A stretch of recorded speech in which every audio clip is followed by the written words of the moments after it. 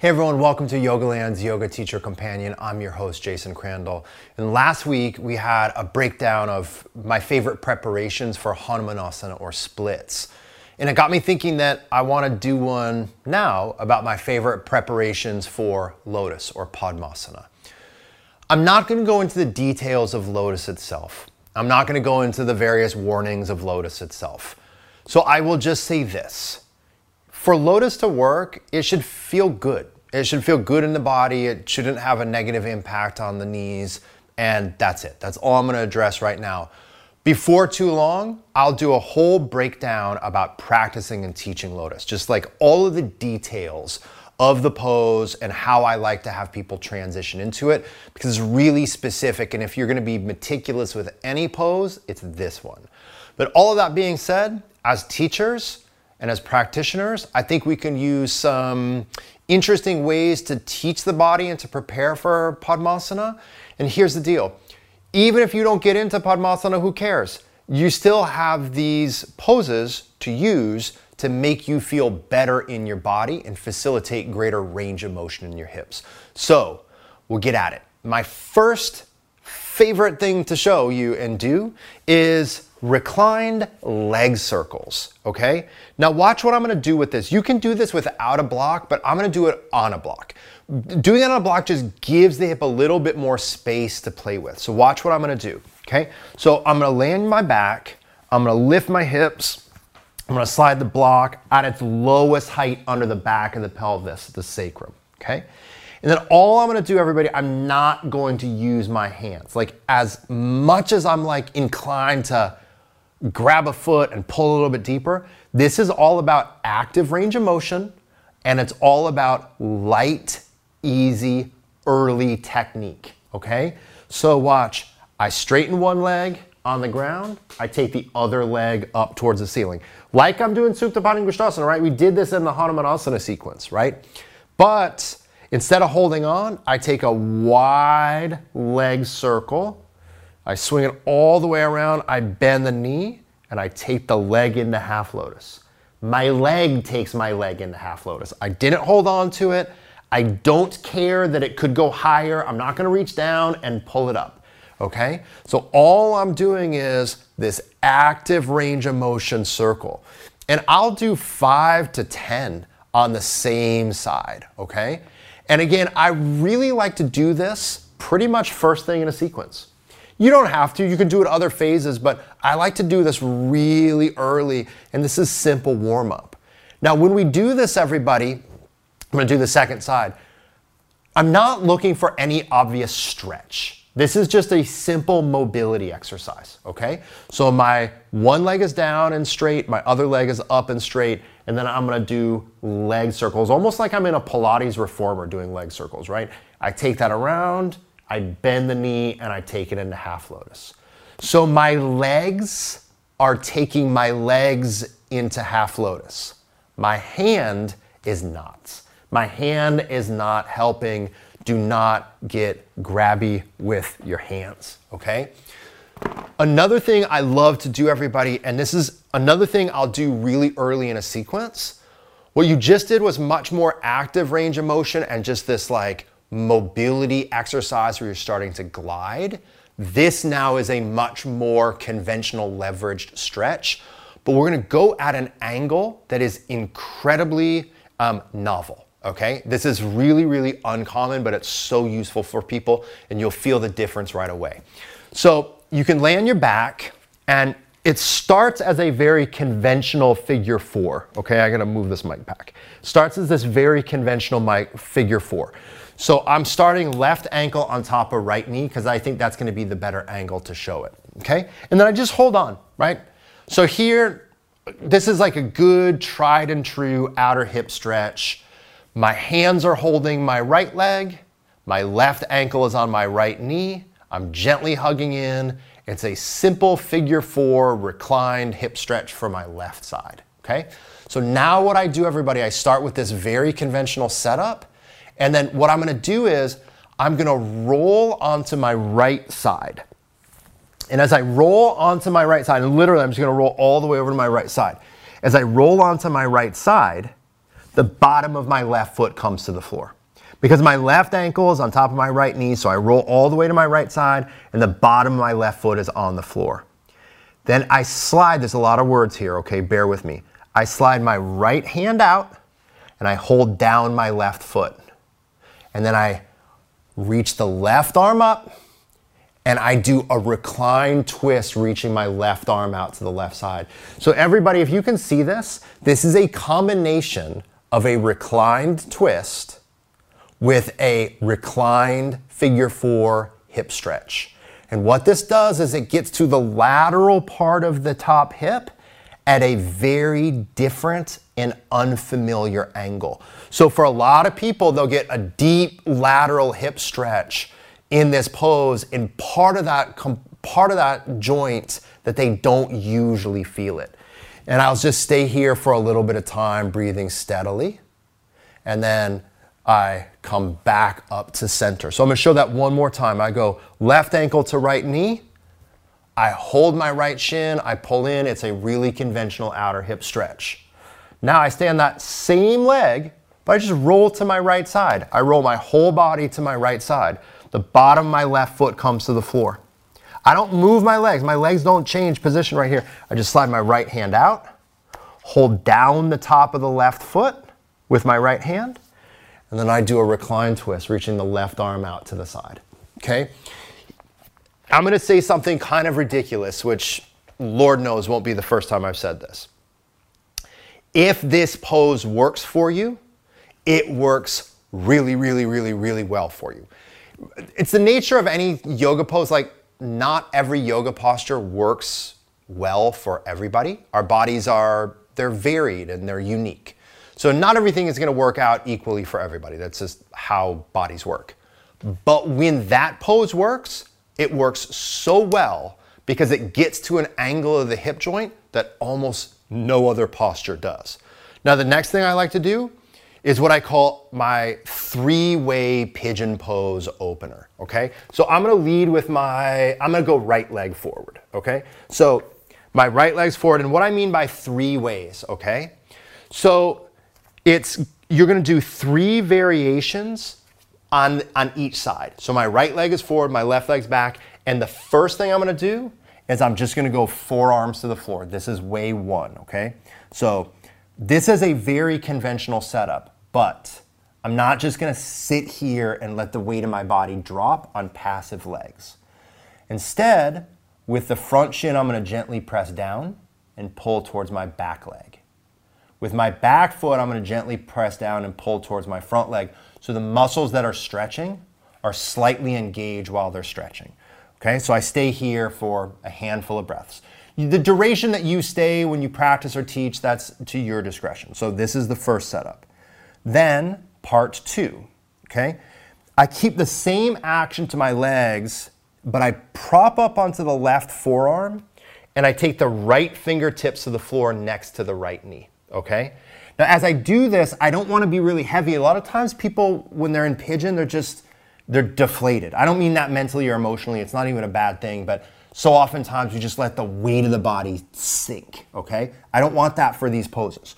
So you press the floor away, you lift the chest up. I always tell people it's like you're doing a lunging twist here, okay? Now, you can just stay like this, or even better, what I like to do is I connect my left hand to the outside of my right knee, okay? So my left hand is holding the outside of the right knee, and all that does is that gives me something for my knee to push out into.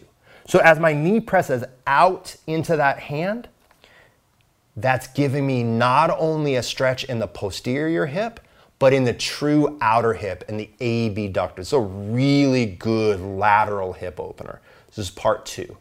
And then part 3, everybody, you go back to part 1, and then you just walk your upper body 45 degrees to the left. So, or in the opposite direction of the front leg. So I'm walking my upper body away from my front knee. My front knee is my right knee.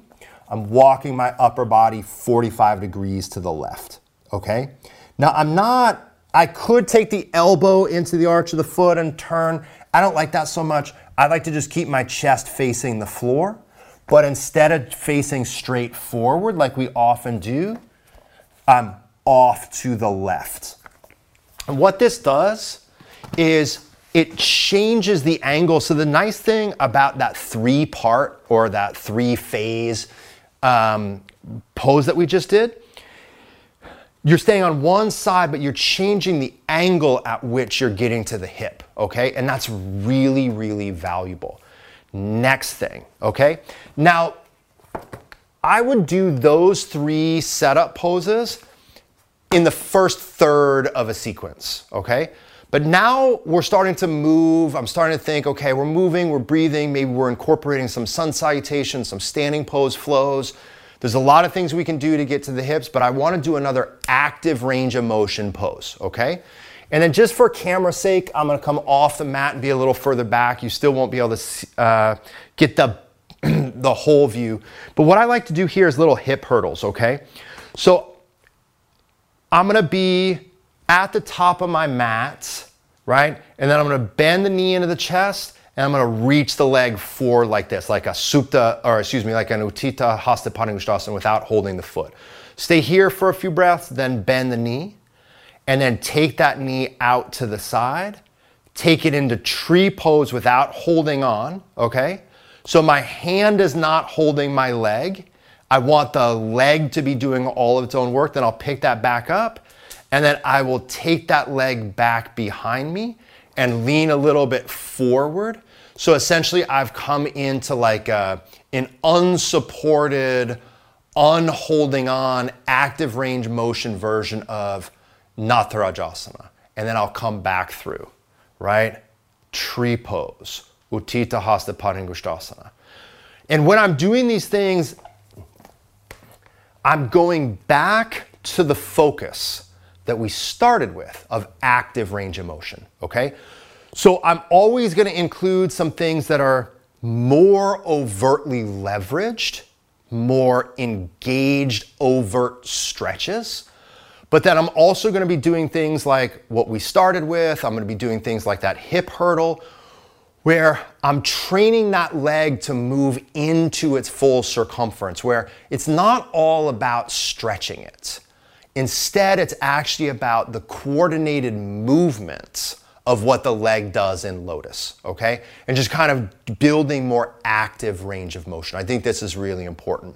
Now, one of the poses that I included in the previous companion, everybody, about Hanumanasana, about splits, I also use in pretty much every Padmasana sequence I teach, which is a wide-footed squat. And this is really counterintuitive to some, but I'm gonna address it in a moment. So first, I usually will have people will have been doing standing poses, maybe some sort of standing pose flow. Then we do a wide-legged standing forward bend. The exact sequence is up to you. And then we can kind of pop up, turn the feet out 45 degrees, take the forearms to the inner knees. I don't want the chest up. I don't want the arms on the knees. I want the elbows inside the knee. I want the hand inside the shin, right? And I want the head, the torso, and the pelvis all in the same plane. Those forearms are gently pressing out into the inner knees, okay? Now here's the thing, everybody. You have to have a sophisticated understanding of how the hip joint works to skillfully prepare yourself and others for Padmasana. Padmasana includes a lot of rotation. When you have a rotational demand, if you have tightness or restriction anywhere in that joint, it's going to decrease the rotational ability of that joint. I want you to imagine this. This is kind of weird, right? But imagine like you're driving a car, right? Imagine you're driving a car and you have your hands on the steering wheel and you want to turn it. If I reach over and hold on to the steering wheel really hard, it's going to be really hard for you to turn it. It doesn't matter where I hold on to it. If I hold on to a steering wheel anywhere, it's going to be hard for you to turn it. If any part of your hip has excessive restriction, it doesn't matter where it is, you'll struggle with lotus. Preparing the body for lotus is not just stretching your outer hip and your buttock over and over and over. That won't work. because that isn't the only thing involved. We have to get to this full circumference. So if you have a lot of restriction in the inner legs and the adductors, then when you set up for the pose, when you set up for Padmasana, that knee can't drop. If the knee can't drop, a lot of times it's actually because the inner leg is tight. So that Prasarita Padottanasana and then this, this wide footed squat, everybody, is so good and such an easy to overlook element of Padmasana development. Last two. These are pretty tried and true, but there's a little technique to them that I think is really helpful to really wake your pose up. And again, this is one of these things that's a little bit more innovative that you may not have seen before outside of maybe some of the work we've done together if you've worked with me. So ankle to knee pose, okay? Now, ankle to knee or fire log or double pigeon, whatever we want to call it, or even just simple cross legs, okay? But a lot of times what will happen is people will just come forward here and stretch the hip. Totally fine, it's good, better than nothing. But we want better than just better than nothing. So what we're gonna do is we're gonna give the leg something to work against. So it's active in its stretch, which means it's going to build more strength in its range, which means it's going to have greater coordination and greater skill, which means it's more likely to adapt to the stress of Padmasana. So my left knee is on top. I take my right hand in front of me, and then with my left forearm, I just scoop under the knee, okay? And I let that knee stay pretty much wherever it is. I just scoop under it, and then I hold on. And then with my knee, I press firmly and consistently down against the forearm. So I still go as far as I can go, but instead of letting my knee just hang there, or instead of just supporting my knee, I support my knee, I ever so slightly lift my knee, and with that knee, I press firmly down into that arm. So I'm engaging those muscles in their stretched position. And when you start to work like this and you start to teach your students like this, everybody, a lot of light bulbs go off, okay? Same exact thing, but Gomukhasana. This is our final opener, our final prep. So we're gonna go right knee on top of left knee. And then same thing, when you come forward, you just take an arm, everybody. It can actually be any arm, but for this one, I like to use the opposite. So, actually, no, I don't. I like to use the same side. Well, either way. Doesn't matter what arm, it doesn't matter what arm you hook underneath the knee. In fact, if you're a little bit more tight and you're more upright, you can just interlace both fingers underneath the outside of the top knee. And as you bring your chest a little forward, with the hands, hold that knee in place. With the knee, press into those hands. So those outer hip muscles are working in their stretched position. And when you start to do this, everybody, you're gonna feel a substantial increase in demand because, again, instead of the pose being kind of done to the body or that joint just being leveraged, you're getting the same amount of leverage, but you're asking the muscles that are stretching to wake up a little bit and to be more actively engaged in the process. These things are really gonna help everyone. And like I said at the beginning of the video, even if they don't help you get into lotus, they're really good poses in and of themselves. Everything we do in preparation for poses is probably even more important than the pose itself. All these things are really good. You can teach these to students at pretty much every level. And I find in my own practice and my teaching, anytime I'm working with Padmasana, these are some of the main things I work with. So I really hope that they help you and you pass them along to your students. If you haven't already, please subscribe to the channel and head over to jasonyoga.com and I'll see you again. Thank you.